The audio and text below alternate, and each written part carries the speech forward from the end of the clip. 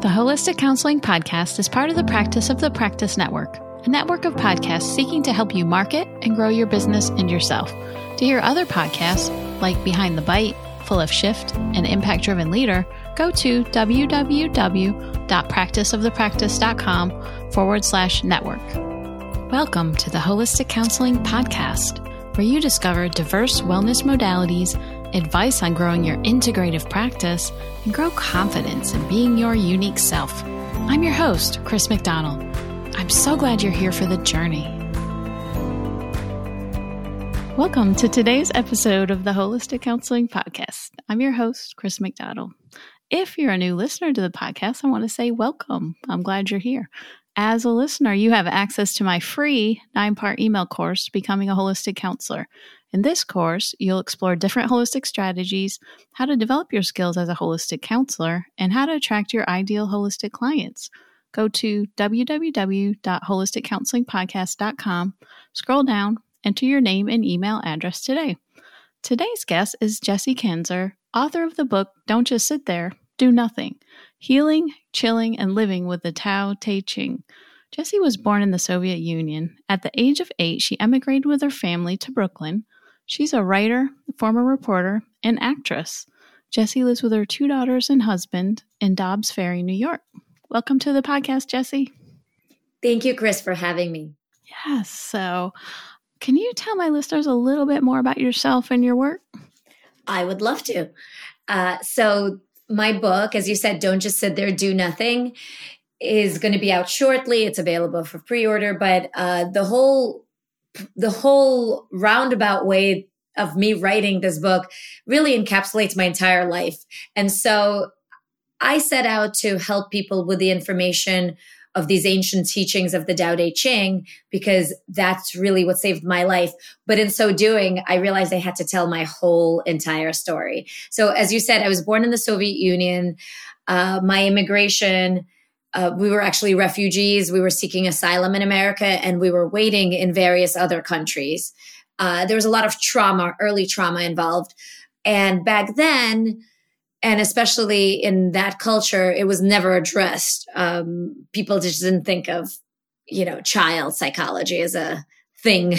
So I stored a lot of this trauma, and then I really tried to reinvent myself in America, where I didn't have the best welcome, by the way, because it was on the heels of the Cold War, and kids were not that nice. Yeah, like Russian people were not that loved, and especially you remember all those culture, like the movies and the way that Russian people were portrayed did not serve me well. And I was this like little Jewish girl from the Soviet Union. I had no idea what was going on, and I changed my name, which was Asya. I changed it to Jessie. I changed my entire personality. I was going to an inner city public school in Brooklyn, and I learned that edginess is the way to go. I became more edgy, and with time, drugs were part of my world, and I developed an eating disorder. I was very much plagued by these internal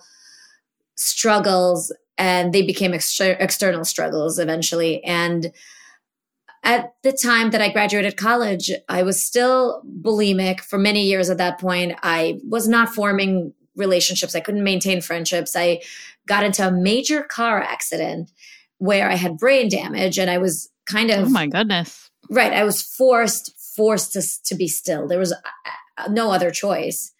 And so what happened was that I started looking at all these different teachings. I knew that I needed help. And when I came upon the Tao Te Ching, I started reading these little verses. It's very simplistic in a way, and at the same time, very complex. And the Tao is full of paradoxes. So I started reading a verse at a time. I started walking and meditating on these verses. And over time, I healed. I healed my bulimia. I healed from depression. A lot of hurdles came again through life, because that's what life does, right? So I became a mom eventually. I had postpartum depression. So this is something, it's a tool that I go back to time and time again, because we're never really fully there and enlightened in this human life. So this book that I wrote, I had started Don't Just Sit There, Do Nothing before the pandemic. And as the pandemic took hold, I really felt like a lot of this information was calling to be written, was calling to be given to people. The Tao has existed. It was written in 6th century BC.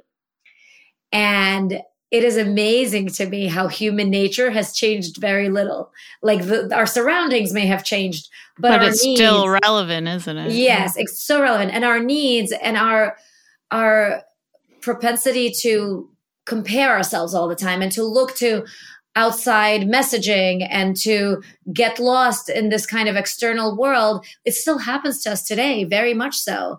And so the Tao always brings us back to our center, always brings us back to quietude and encourages us to connect with our inner selves. And that's what my book is all about. So do you have a favorite, I guess, passage from the book or from the Tao that really helps you? Yes, it's very hard for me to judge my own words.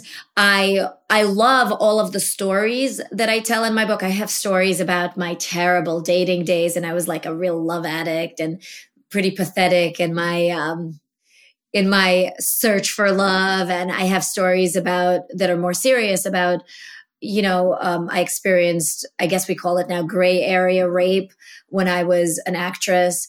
And there's so many stories about what it is to be a woman and the struggles that we have in this world, but also to be a human. And so it's hard for me to judge. Some of my stories are my favorite, but these are my own stories. But for the Tao, it's pretty easy to tell you. And I actually have the book here. Oh, excellent. Open. Yeah. So I am a big fan of verse 9 because for me, it encapsulates the entire picture. So I'll just read it for you. Fill your bowl to the brim and it will spill. Keep sharpening your knife and it will blunt. Chase after money and security and your heart will never unclench. Care about people's approval and you will be their prisoner. Do your work, then step back. The only path to serenity. That's powerful. I mean, I think you could write a whole book just on that. I just think on that so. passage. Yeah, no, that's great. Wow. And I see this desperation in a lot of people today. And it's always existed. And I see it in people that are close to me and also in just strangers, like in the store, like people, I had to go to the Apple store because, I screwed up my computer and those kind of things happen. And I was rushing around too much and that stuff happens. And I don't stress too much about these external things. I take it as a notification, a reminder, hey, get back to center, slow down. But then I see these people freaking out. You see this in different parts of the world. And I mean, like screaming and cursing at the sales assistant who's just there to help you. And I feel this desperation in a lot of human beings. And I sometimes have to, I want to scream that it doesn't have to be this way. And the Tao Te Ching, those teachings, it's not just the Tao. Those same teachings can be found in other spiritual texts and spiritual teachers of old. But for me, it so simply encapsulates just the crap we need to let go of and what we need to do to get back to a state of contentment, peace. Oh, I agree. It just brought me back to mindfulness too, and just trying to stay in the present moment because I know this past week I was rushing around too much and ended up breaking something that I was decorating. And I'm thinking to myself, I'm not being mindful because I'm not taking my time with what I need to do and not really here because I'm thinking about the next task. And I think that's let me step back, right? Let me step back. What am I doing? And that's fine. That's why life is ebb and flow because exactly. we get away from center and then we bring ourselves back. And as long as you know how to bring yourselves back, you'll be fine. But this is what I attempt to do. And don't just sit there, do nothing, is to grant knowledge. And it's not just from Tao Te Ching. I use teachings from other therapists and other teachers and other spiritual wisdom that's helped me. I bring it in. I used the verses, my favorite verses. So I used 47 verses from the Tao. It's actually a total of 81 verses. And I used 47 verses because some of them get repetitive. I'd share the verse and I went through dozens and dozens of translations and I was trying to be the most authentic to that original text. So I share the verse, I share my interpretation of it, and then I share a story or an observation from the world that really underlines this verse, that really shows it in action, sort of in life, and how we veer off our path a lot of times. And what I was hoping is, through reading this book, I hope people will look at their life differently, even all the stuff that happened to them that they're not thrilled with. I hope that they will start to see the lessons that come with those things that we don't want, with those mistakes and those accidents even, and the hardships, because they all come bearing gifts. Yeah, and I think it is a lot of the perception with this too. Am I going to get mad over this computer not working today, or am I just going to take care of it and stay in my peaceful place, And, look, I don't know if this is for everyone. For me, I often do a lot of things at the same time. I'm also a mom of two little kids, and I have things happen where I lose something, or this is kind of normal. That's in life, my life. Yes. Yeah. So I'm not going to lose my peace of mind over these things that happen. And this book, the Tao, as well as my book, it helps us remember that really almost nothing in the world is worth your peace of mind. And of course we lose it. We lose it at times. And, there's times to be sad and there's times to grieve. And this is just a tool to help us always return to the center. So that's the whole point, to always return to the center. Yeah, to return to yourself. I always say, I know what my job is. I've known it for a while. A lot of people come to me with their issues. I know my job is to just bring people back to themselves. You don't need a guru. You just need to reconnect with your higher self, your inner power, your knowing that sometimes we forget about or can't even hear because of all of the external voices and messaging. All the noise. Yes, so much noise. Exactly. Getting back to self. I think that's so essential. And I try to do it, a lot of spiritual self-help books can be very serious. I always try to remember that, to me, enlightenment actually means lightening up. So I try to do it in a fun way.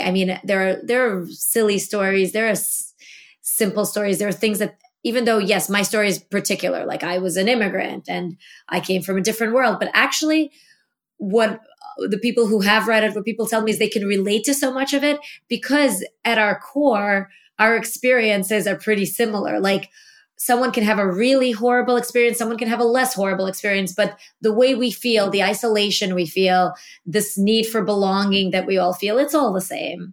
And so I try to do it in a soft way and offer folks exercises and just shifts in perception that can alter things for you without all that jarring information that sometimes, I've started to get really sick of seeing these things where, like, if you just do this program, you will live happily ever after. Yes. So I veer away from that. Yeah. But I think sense of humor too. That, to me, that's a lifelong skill that can help you get back to yourself. Totally. Because sometimes when we are having hard times, it can be so ridiculous that if you don't laugh at it, you will cry. And laughing can be very healing. And I think it helps connect you with other people too, and friends and family. And yeah, and those days, when everything goes wrong, you have to laugh. Oh, absolutely. So, we all have those days. Yes, days and weeks. I know. And I'm also like, and we talked about this off the air, but I'm a very woo-woo person. I believe that you're in the right place. Yes, exactly. And so I also believe in astrology. I say in the book, I believe in everything a little bit. If somebody brings me information that they're passionate about, I believe them, even if it's a little bit. I think that everyone experiences the world in different ways, but I think that there are commonalities. And so I have an astrologer that I really love, and I follow him and I listen to. So it's interesting to me that last week you broke something and I broke something. Like, there are sometimes, we also are very interconnected. And the pandemic showed that so much, yes. I think. Mm-hmm. And we do Definitely. experience like big shifts together too. So sometimes we're all suffering. So we got to laugh together. Oh, gosh, yeah. So can you tell me more about being an expert in doing nothing? So what exactly does that mean for you? Yes, of course. And like I mentioned in the story of this book and how I got to the Tao, I was actually forced to do nothing, like physically forced after that car accident, which I had after college. And that magically was the time that I actually began healing. Healing was not happening for me before that. I thought that stayed with me. And even though this has been 2 decades ago, that stayed with me because isn't that interesting that sometimes we need to be brought to our knees in order to finally sit still and heal? And I was still bulimic in the time. My body was broken and I still could not let go of this habit that was not serving me at all at that point. And I'm not saying that bulimia ever serves anyone, but I had wanted to stop it for a long time while I was still binging and purging, because it becomes an addiction just like anything else. Like you're addicted to the feeling you get when you binge, Yes. and then the freedom you get when you purge, and the control rather. And it's funny that it took that car accident for me to realize that, hey, I don't even know how to sit still, because I didn't. I binged when I couldn't deal with my emotions. I didn't just sit there and process anything. And that began a slow journey of healing.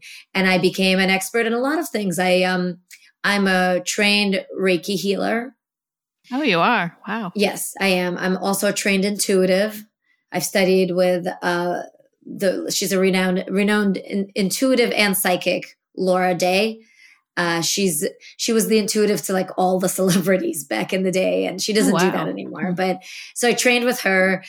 I also meditate and I do breath work, and I do all of these things, not because I think that's the only one way to be, but because they serve me. And I write a lot in my book, like there's different ways to be still. What I'm talking about is stillness of the mind, stillness of the soul, like an inner peace that you find. So it's interesting. My husband does it through running. He's an avid runner, but he'll go for like hours because that clears his head. And that's a form of stillness too, when you're able to close your computer and say, I'm going to deal with this work later. And you're able to go out in the woods for 2 hours. That's a form of stillness. So I try not to judge. I present different examples of it in Don't Just Sit There, Do Nothing. I have a section at the end of each chapter that says, do your Tao. And the irony in this is you're doing your Tao by doing nothing. So I'm really good at actually physical stillness too. Like I can do. So you can just sit and just be. Yes, I love to sit and just be. I love it. Like Isn't I it the love best? It is the best. I love incense. And if I just can sit on my couch, I have a couch in my office, and I sit and I just watch the smoke go up. And it just continues. It is the most calming thing in the world. And I also do more traditional type of meditations. Yes, I'm really, really good at doing nothing. And I know that's challenging for a lot of people, though. It really is. And it's always surprising to me. But then I remember that it was also challenging for me. Yeah. So exactly. I've been on both ends. I have friends who, when they do yoga, for instance, or, there's a bar class that used to be popular in my community pre-pandemic. And none of my friends could stay at the end for the breath work, when you're just lying down and you're doing some breath work. And I thought it's so interesting. They can't stay for an extra 5 minutes. Yeah. With Shavasana and yoga, or this breath work that they would do in the bar, they couldn't stay. And a lot of people tell me that. And I find that so interesting. Yeah. My sister was like, why do I have to stay for 5? I got stuff to do. Which is true. I know. People have that in their mind. Yeah. And listen, sometimes I would leave because I would want to go home and do an hour meditation. Mm-hmm. So we all have our own reasons. But it's interesting because they would tell me, like, it freaks me out. I can't just lie down and just like let my brain go. I can't. So I do know that this information is important. Also, I honestly, from personal experience and from watching other people, I know that connecting with your inner voice actually does save your life. Connecting with your inner power. And so there's different ways to do it. I tell people who are super busy, who like to pack their schedule, I tell them I schedule on schedule time. Like even if it's only 10 minutes in the middle of the day, just put in capital letters. In my book, it's in capital letters. Just write do nothing, 10 minutes in the middle of your calendar and see what happens. That's great. And literally you could just you could look out the window for 10 minutes and yeah, just and watch I did that this morning. I got up, and it's fall right now as we're recording, and I'm looking at the fog outside and I'm just watching a leaf fall from the tree. Just fall into the ground nice and slow. Just a moment like that, just capturing those nothing moments. And that's exactly, it's funny. We're on the same page, Chris. That's exactly what I talk about. I say, even if you have 1 minute, just pause everything, stop answering those emails. And especially since a lot of us have been working from home, just very stationary on our computers. So our bodies are still, but we're not still at all. We're doing a billion things. We have 50 tabs open. And I say, if you just take a pause and look outside and watch the trees move with the breeze, that is a reset.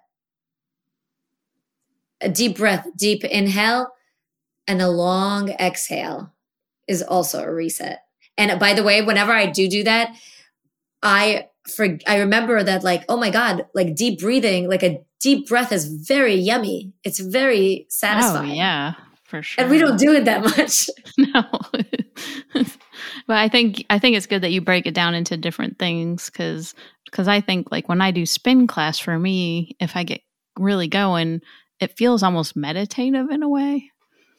That's right. The motion of it, even though I'm doing something, it's still, I'm not thinking about anything else. Yeah. It's because I can't breathe anyway. I got to try to catch my breath. So I can't focus on much else. Well, that's interesting. I do have a chapter in the book about the flow state, because the flow state is another great pause for the mind.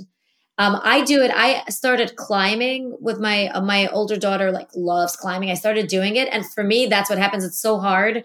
I have to focus so much on where am I going to put my hand next? And I forget everything while I'm doing it. So we all get it through different, but yes, actually a flow state is also a really great break for the mind and for that monkey mind that keeps spinning. Yes, exactly. And I think you're right with starting with a minute, because I know a lot of my clients, when I talk about moving from doing to being, that they get panicky. What do you mean? I don't understand. And I know that it's definitely a transition. It's not overnight. It's I can huge. Just say, yeah, I can't just be sit here on this pillow for an hour. That's not, it's little by little, moment by moment. And also I think nature is really, really great for connecting with ourselves too, because nature doesn't care, just doesn't give a bleep what's going on in life. And, it's there. It's beautiful. You're in the forest. Everything's alive. So sometimes if you can't sit still, go out for a nature walk. That can reset a lot of things for you. And if you start doing that regularly as part of your practice of leaving all the to-dos and just going out, that's a form of doing nothing too, even though you're moving your body. Yeah, exactly. And connecting more with nature is good for your mental health, and sunshine too. Because I have a lot of people that are impacted by lack of sun that causes depressive symptoms. And yeah, that's a good point. As we're in the darkest period of the year. And another thing that I also talk about in the book, and journaling is very powerful. Sometimes it doesn't have to be with pen and paper. People say there's research that the act of actually writing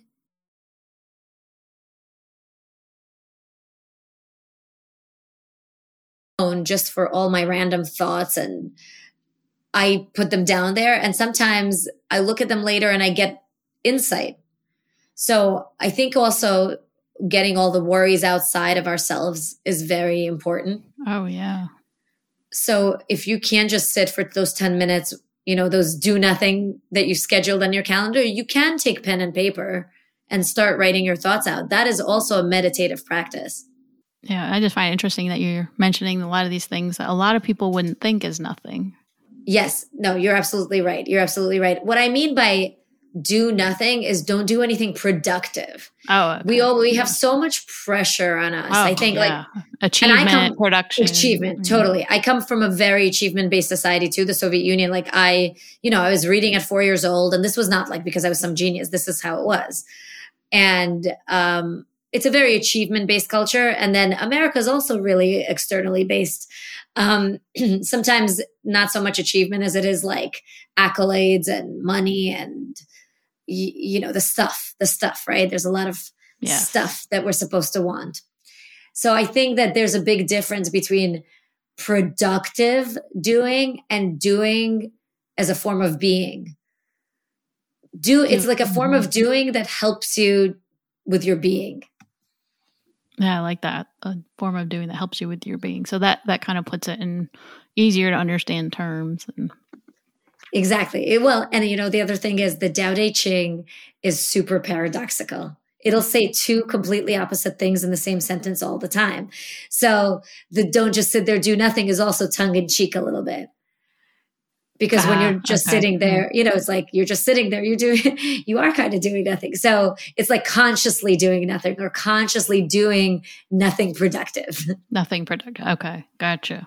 So what's a holistic strategy that you do as part of your daily practice? I do not do nothing. Yeah, I do nothing. I do nothing. I do not pick up my phone as the first thing in the morning. And that was a conscious choice for me that took time.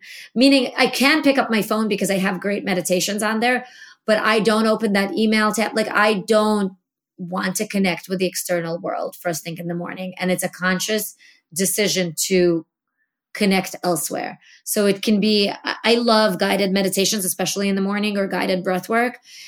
If my kids haven't woken me up and I wake up before them, which is preferable, but it's not always the case.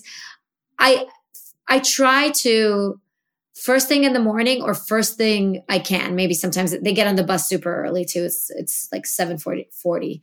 So sometimes it's after that, but I sit down and I do nothing consciously. I do either some form of, breath work. I like shamanic breath work. And it's basically a guided meditation, but with breathing. You focus just on breathing. There's breath holds, and it really kind of gets you out of that mind.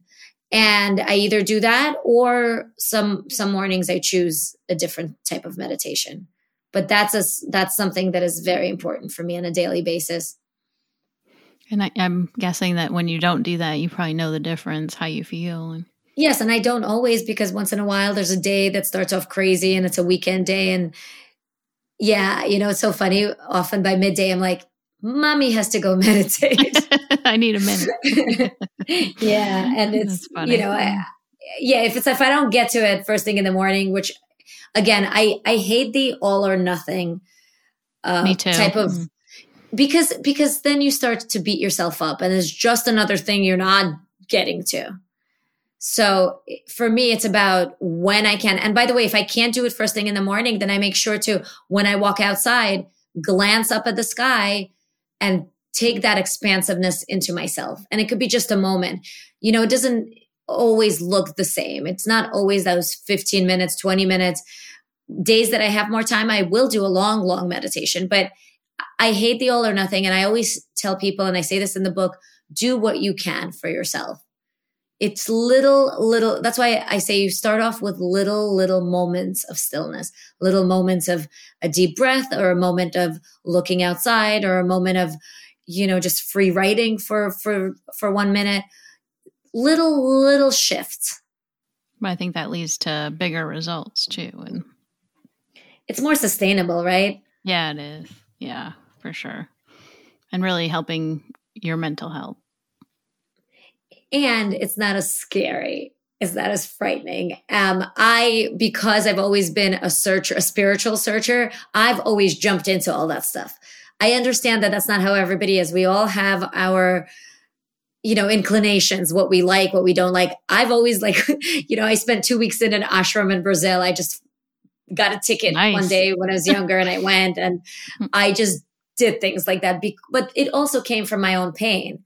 And I realized in writing the book, it was such a clear understanding by using my stories that, hey, like a lot of the pain that I went through made me a spiritual searcher, and being a spiritual searcher has served my life greatly.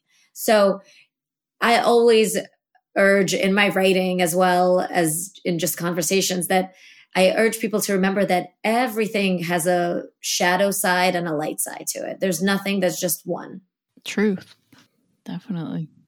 That's what my hope is with Don't Just Sit There, Do Nothing, is people read it and they're like, aha, that happened to me. And, this is something I can do with it, or this is something I can learn from it, or what else can I learn from it? Like, it's this understanding that nothing happens to us, it happens for us. And that's a great perception shift. Exactly. That's all about the, change your thinking, change your life. It's just a shift in perception. That's what it's about. It's not anything specific that you have to do. There are no shoulds. And the Tao, why I love the Tao is there's no shoulds. There's no one way to be. So the Tao Te Ching translates as the book of the way. And the point that you come to when you read it and analyze it enough is everyone has their own way. You have to find your own way, and you do that by connecting with yourself. But my way is not your way. And that gives us a lot of freedom to be our individual selves. So what's a takeaway you could share today that could help listeners that are just starting their holistic journey?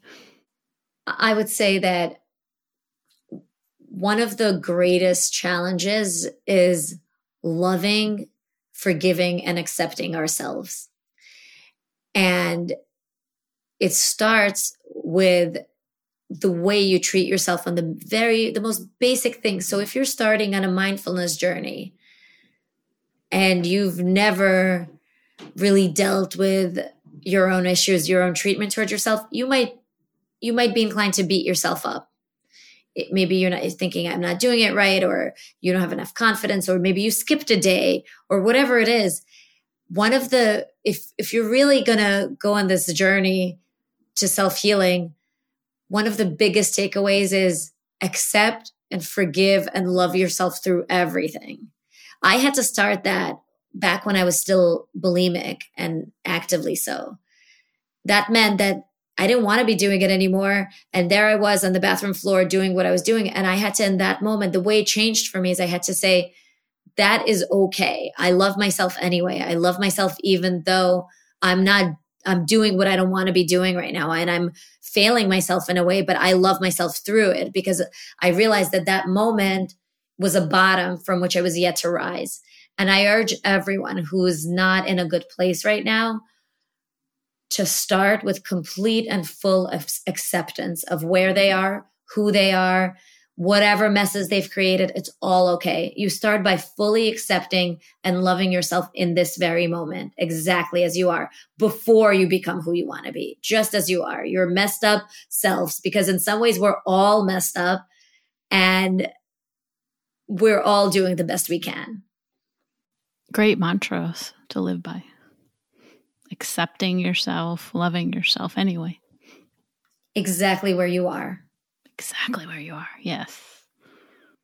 Thank you so much for coming on today. Just sorry, I didn't mean to interrupt you. Oh, no. It's okay. I just wanted to, wanted to add that since going through the pandemic, there's a lot of people who have a lot of changes. And I have those people in my own lives now. I have people going through divorces and breakups and job loss and a lot of changes. There's a state of mayhem that is sort of both external and internal right now. And I say this all the time. I say this to person after person. Accept what is and go from there. So full acceptance is step one. And go from there. Great. So what's the best way for listeners to find you and learn more about you? Great question, Chris. Thanks for reminding me. Of course. Because if I'm not reminded that I'm really genuinely passionate, as are you. I'm passionate about personal development, self-help, spirituality. And so I forget myself in it. And that's good. That's good for me. That's that's how I know I found my place. That's another thing, like what we talk about, like the flow state. It's great to forget your own problems. And I also urge folks to find something that does it for them. Whether it's like for you, you have, you're cycling, you said. I have climbing. It could be painting, whatever. But yes, so folks can find me on jessiekanzer.com. That's JessieKanzer.com. All my social media information's on there. I'm often on Instagram talking about these things, and all the book information is on there. So Don't Just Sit There, Do Nothing is sold everywhere books are sold, and it is available for pre-order before March 1st, when it officially comes out on March 1st. Oh, it comes out then. Okay, sweet. Yeah. Awesome. Well, thank you so much for coming on the Holistic Counseling Podcast, Jessie. Thank you for having me. And I want to thank my listeners so much for tuning into today's episode. Just remember to tap the plus button to subscribe to this podcast so you don't miss an episode. And be sure to rate and review so we can continue to build our holistic community. This is Chris McDonald sending each one of you much light and love. Till next time, take care. Thanks for listening to the Holistic Counseling Podcast. Ready to engage with other holistic counselors? Head on over to my Facebook group, the Holistic Counseling and Self-Care Group, where you'll be able to connect with other holistic counselors just like you. You'll also gain invaluable resources on holistic practices daily and connect with others in a fun, drama-free environment. Remember to tune in next Wednesday for another episode. This podcast is designed to provide accurate and authoritative information in regards to the subject matter covered. It is given with the understanding that neither the host, the publisher, or the guests are rendering legal, accounting, clinical, or any other professional information. If you want a professional, you should find one.